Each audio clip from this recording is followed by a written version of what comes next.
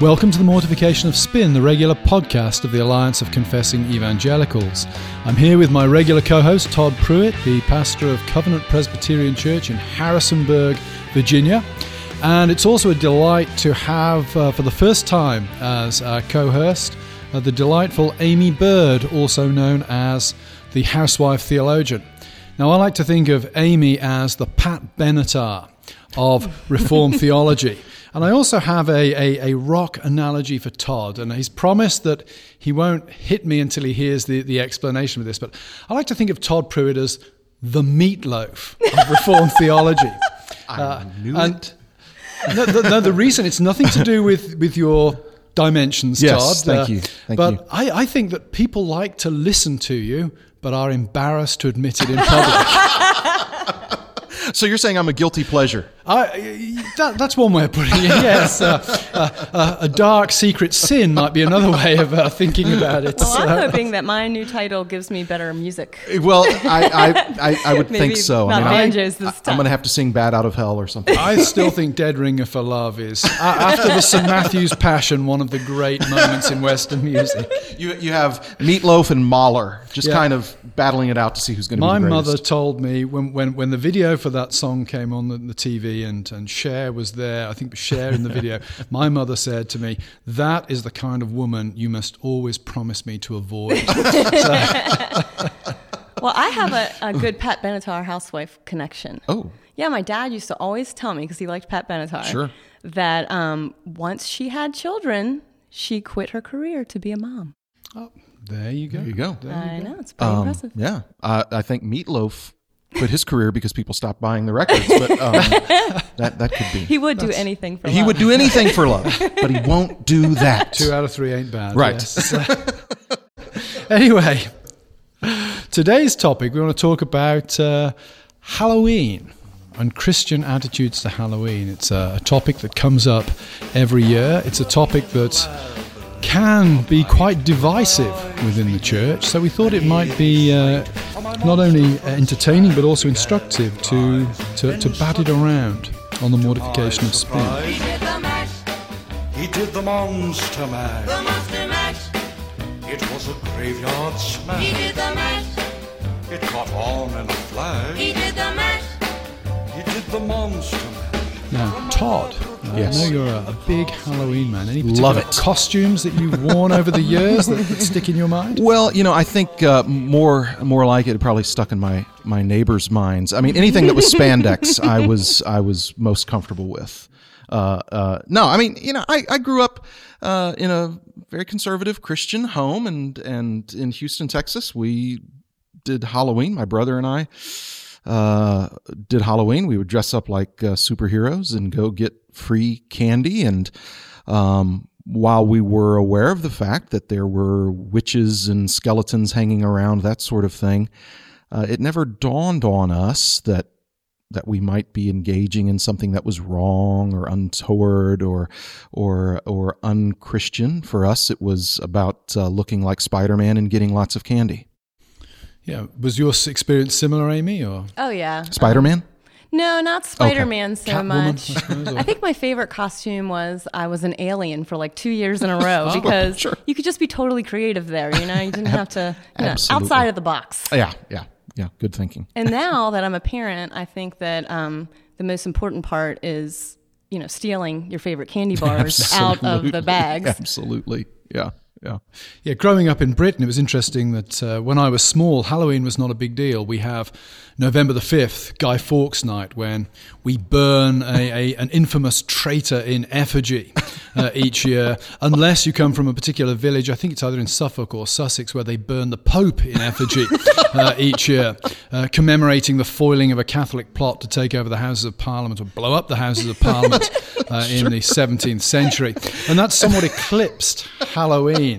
This is serious business. I just have to say, is there any debate now why the British are more intelligent than us? I'm talking about Spider-Man and candy, and Carl would be able to give a lesson on Houses of Parliament from his childhood. So that's good. That's good. We're happy for you, Carl.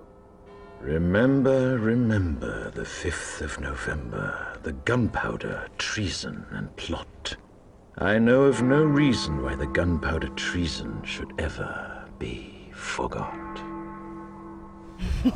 Well, we burn this traitor Guy Fawkes every year in effigy, and it distracted attention from Halloween.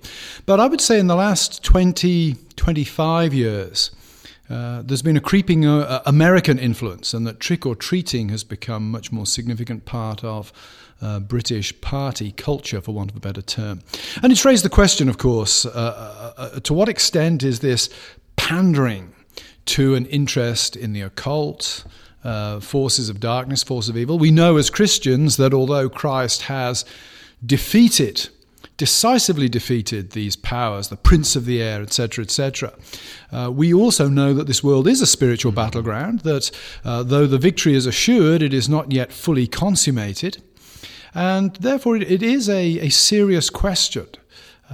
Is indulging in something like Halloween, is it dancing with the devil, if you like? Is it dabbling in something that could actually subvert or undermine the witness of the church? Right.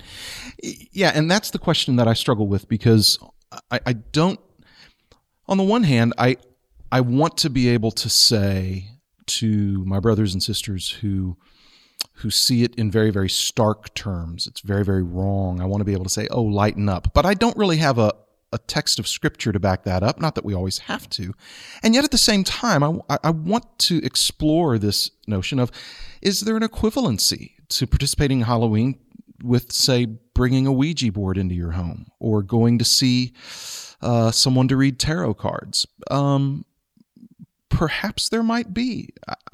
I'm now a bit torn, Carl. Now you've messed up my entire plans. Like the church plays or whatever, or VBS, sometimes I get kind of annoyed at the whole cheesiness factor, and people get dressed up in their biblical costumes, and I just think, I just don't like these images before me right now. It's really reducing the greatness of God, and that's what I think of with Halloween, is we're kind of mocking these things. It's cheesy. It's a costume.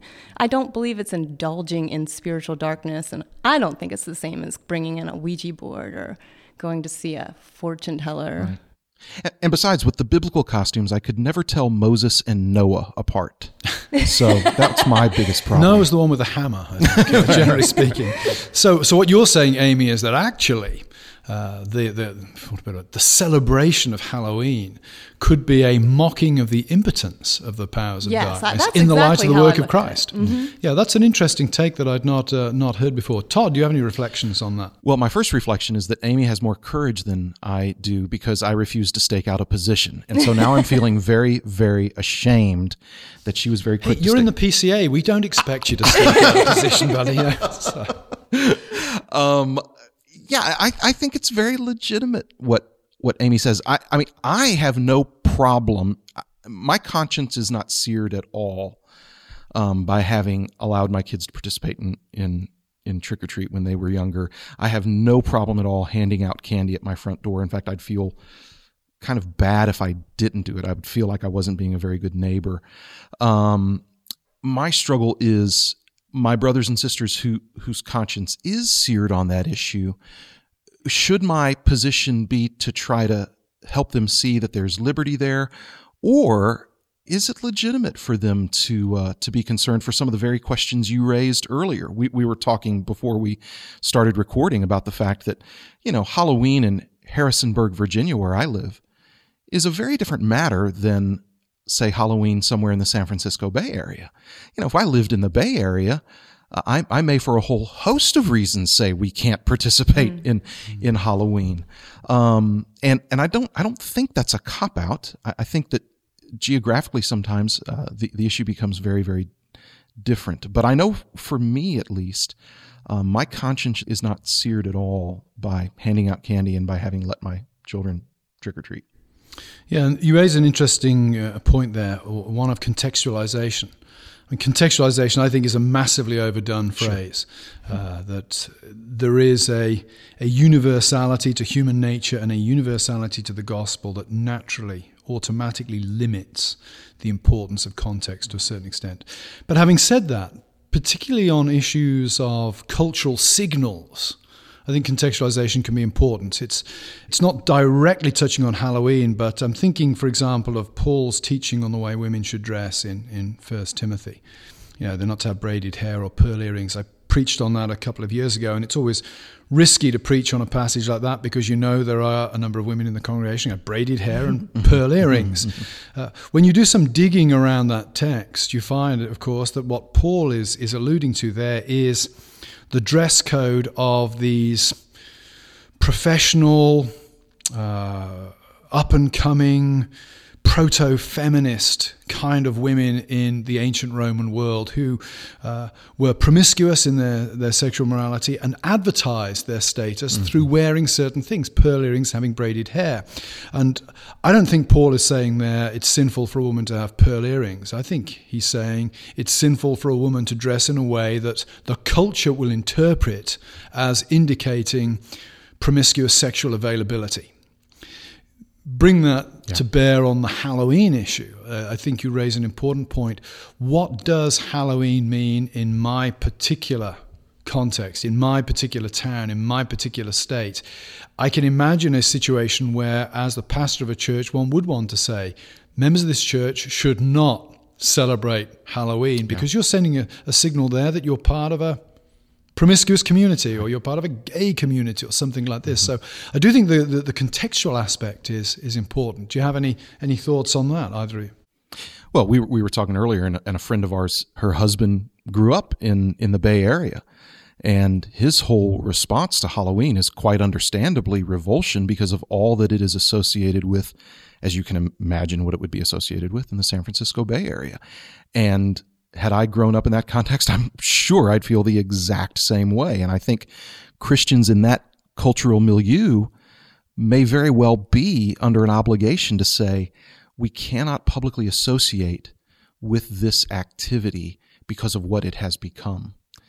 In a way that somebody in Harrisonburg, Virginia may not even have any idea of. So I guarantee the citizens of Harrisonburg, Virginia, do not see Halloween as primarily a celebration of homosexuality, but in some areas that's exactly what it is, or whatever else it might be connected to. Aimee, what are your thoughts? Well, I was talking to the two of you about how I'm far less concerned about the scary, gory Halloween costumes as I am about the whole new sexual culture that has been introduced to Halloween. And it's even hard to bring my children now into a Walmart and shop for Halloween costumes because a lot of them are sexual in nature, and I totally don't get that. But I'm thinking contextually as well, being invited as an adult to a Halloween party, that would probably be an instance where I would choose not to go because, depending, I guess, on who's giving the party, but and who's attending, you will know that, there's going to be more of a sexual nature to the costumes. So that would be, even in our area, an issue where the context could change. Right. Halloween. I think a lot of this points to the fact that we're always looking for easy answers. There is a tendency to a kind of legalism within all of us that we want instructions that make every decision we come across to be an easy one. But often, it's an overused phrase, but often these things are wisdom issues. One sits under the consistent preaching of the word week by week, and one trusts that the Holy Spirit will use that to cultivate Christian character incrementally. And as part of that cultivation of Christian character, we develop the faculty of wisdom for dealing with these kind of things. I mean, another related issue that perhaps we could touch on at this point, it's not such a burning issue now, but it was maybe 5-10 years ago, is should you allow your kids to read Harry Potter books?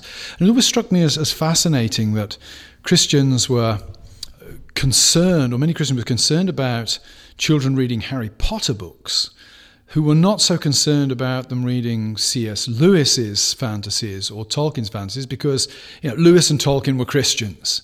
The fact that they too dealt with supernatural themes, they dealt with worlds of goblins and elves and demonic kind of presences, was seen to be sanctified just by the fact that, hey, these guys happened to go to church on Sunday and took it seriously.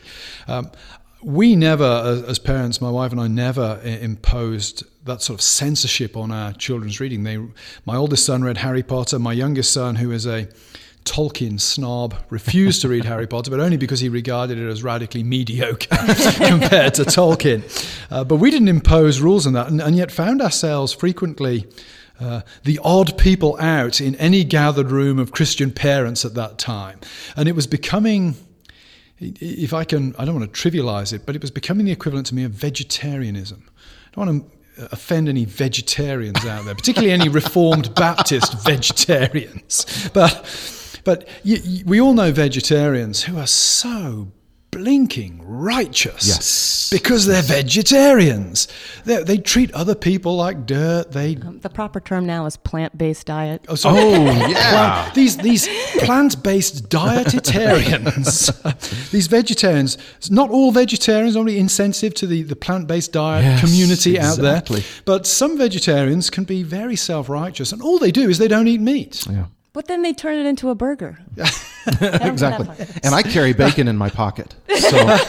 But it becomes a form of what I would describe as meaningless righteousness. I'm better than you are because I don't eat meat. I treat my employees like dirt. I never speak to my neighbors, but I don't eat meat, and therefore I'm better than you. And I don't let my kids read Harry Potter. I don't let my kids read Harry Potter. Therefore, somehow I'm a more faithful Christian than you are. And, as you might have guessed from my tone of voice, I find that slightly jarring, if I could put it very mildly. Yeah. What do you think about that? I agree completely, and I was sort of astonished by the amount of heat generated over the Harry Potter issue among Christians. But I think it had a bandwagon effect. Evangelicals are notorious suckers for bandwagons, and this became a thing for us to grab hold of, And I don't think a lot of people were doing it consciously, but I think a lot of this happens on the subconscious level, where it becomes a thing whereby I can measure my goodness. And again, I would never put it that way in my own mind. I would never allow myself to think that way consciously. But that's what I'm grasping for, this way for me to very much, and our own self-imposed laws do that for me. It gives me a way to know that I'm doing better than you are. And this is one of the reasons why legalism is so dangerous, and why adding to God's law our own inventions is so dangerous, because it is a surefire way for me to become a self-righteous legalist. And I'm afraid that we could do that in the whole discussion over Halloween. If we take it beyond those categories that we've already discussed it in, certain contexts, it would probably be very inappropriate.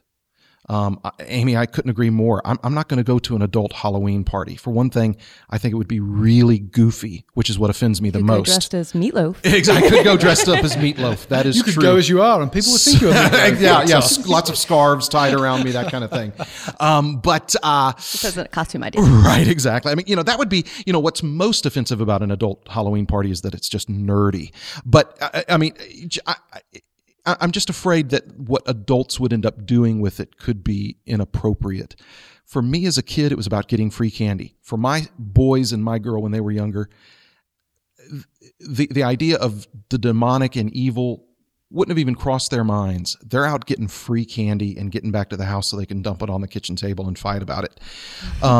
However, I can guarantee in other areas of the country, I'd have to say, sons, daughter, we're just not going to be able to participate in this because of what's going on out there. But beyond that, if I'm going to establish a law and say that in West Virginia or Virginia, you've got to treat this the same way we might if we're in another part of the country, I'm really bothered by the potential of going there. It smacks too much of legalism to me. Yeah, sometimes I think we strain at gnats and swallow camels as well. Mm-hmm.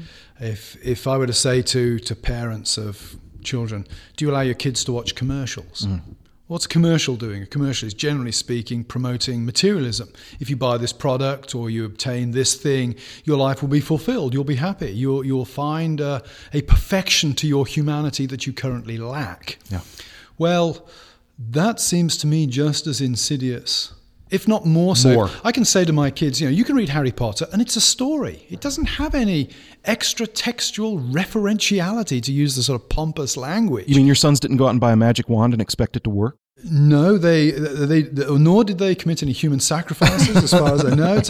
But it's, we strain at the obvious stuff, and it's the insidious stuff that is shaping hearts and minds without us even knowing it. That's so deadly. And we're feeling safe all the while. Yeah. And I'm glad you brought that up, because I guarantee the images that my kids have seen over the years on television, through commercials, have been far more damaging to them than anything they ever saw when they were getting candy at people's homes on October 31st. Yeah.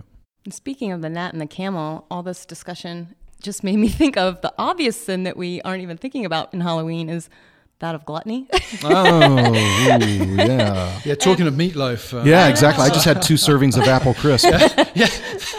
But I was just, amazed at how my children put limits on what they ate, because, they'll go out there with the pillowcases. The pumpkins aren't big enough. They want to get as much candy as they can. But, they had a couple things and they walked away. And I remember calling my brother and sister up, because I'm the oldest, and being like, man, it seems like we ate like half our candy the first night. Did we have less candy, or am I remembering this wrong? But see, when we 2 Butterfingers and I'm about dead now. You see, it reminds me of, I would have been regarded as one of the most unpleasant people to do trick-or-treating. When we were in Britain, I remember the kids would knock on the door and I would open the door and say, "Do I know you?" And if I didn't know them, I would say, "Well, go away," and shut the door. I would figure that Truman's house would be the scariest house to go to at Halloween. That would Not be the just candy that at the parents Halloween. take out of the bag, Exactly. You know the movie where the house that always has the thunderstorm behind it is being lit up? That was there my you go. house. Oh, outstanding. Well, and of course we could always recommend just the, an old-fashioned thing to do with your families instead of sending your kids out. Have a movie night. We always watch The Exorcist, and so. Yeah, I think there's a new version of Salem's Lot or Carrie coming out. Oh, Carrie. Yeah, exactly. Sure. Yeah, gather up the kids and go to that. But to take this in another sort of direction that many of our regular listeners will be very familiar with, of course, I think it also connects to what the church is and the nature of the church's confession. That as pastor of a Presbyterian church, and I'm sure this applies to pastors of confessional Baptist churches as well. I'm sure it does. But as the pastor of a confessional church, your powers are limited by the confession. The confession summarizes those parts of the Bible that are considered to be universally applicable within your congregation. And I don't think it's my job as a pastor to stand up in the pulpit and say to people on a Sunday, "Do not handle, do not touch. I'm going to judge you by your observations of new moon festivals." And that's not my job. My job is to preach the gospel and to trust that cultivates, I said earlier, wise, moral, intellectual habits. It is not my job as pastor to micromanage the lives of the people. It is not my job as pastor to produce a set of rules by which every complicated issue that a member of the congregation is faced with, they look up the rule and simply apply it. My job is to expound and apply the word and to trust that the Holy Spirit will, if I can use a phrase like this, give people the sanctified common sense to handle the challenges of everyday life in a biblical manner. Right. Yeah, that's been one of the real refreshing things now in my transition over to the PCA is one of the things I noticed immediately as I began studying the Westminster Confession of Faith and the Book of Church Order was this priority placed on the fact that there were very strict boundaries around me as a pastor not to bind the consciences of people, that my power, so to speak, is strictly declarative and that it must only reflect that which is insisted on in the Scriptures, and that we are spoken to very clearly in our confession and in our Book of Church Order that we are not to exercise power over people and to establish new laws to bind their conscience. And that's really liberating in a lot of ways. Yeah, for pastor and for people. Absolutely. I mean, people think that confessions are there to allow the pastor to bully the people. Actually, they're there to prevent the pastor becoming a cult leader in the most extreme examples. Exactly. And I would also add that lots and lots of Reformed Baptists avoid that as well. Yes, absolutely. We love the Reformed Baptists. Can't keep stressing that enough. You're lovely people and are very welcome to listen to the podcast and offer constructive criticism thereafter. Yes, indeed. Well, and I think that sometimes congregants have a hard time. They want the pastor to tell them what to do sometimes in areas where he shouldn't tell them what to do. That's absolutely true. Because it's easier for them. And, pastorally shepherding your flock, you have to guide us to go in the hard direction. Sometimes, we make mistakes even, and grace is there. But the spiritual maturity issue and the hard issues, they're hard. Mm-hmm. Yep. To say you're going to just need to exercise some wisdom here that's informed with Scripture. I don't have a law to give you here, so I'm not going to, because it would be wrong for me to do that. But you're just going to need to apply wisdom that God promises to supply us with. And that you're bringing us back there to the doctrine of God. We have a gracious and merciful God. We have not got a God who's going to strike us dead with lightning when we get it wrong on occasion. Right. We use our wisdom to the best we can, and we trust God for the rest, if you like. Indeed. Well, this concludes the very spooky episode of Mortification of Spin. We hope that it has been helpful to you. It's been fun to spend this time with you. And please check out our website. Check out the website of the Alliance of Confessing Evangelicals. We believe in the ministry of the Alliance. We think they do great work, and very thankful for them for their support of this podcast. So, for Carl Trueman and for Aimee Byrd, I am Todd Pruitt. Thank you again so much for listening in, and we will see you next time. He did the mash. He did the monster mash. The monster mash. It was a graveyard smash. He did the mash. It caught on in a flash. He did the mash. He did the monster mash. From my laboratory in the castle east to the master bedroom where the vampires feast. The ghouls all came from their humble abode to get a jolt from my electrode. They did the mash. They did the monster mash. The monster mash. It was a graveyard smash. They did the mash.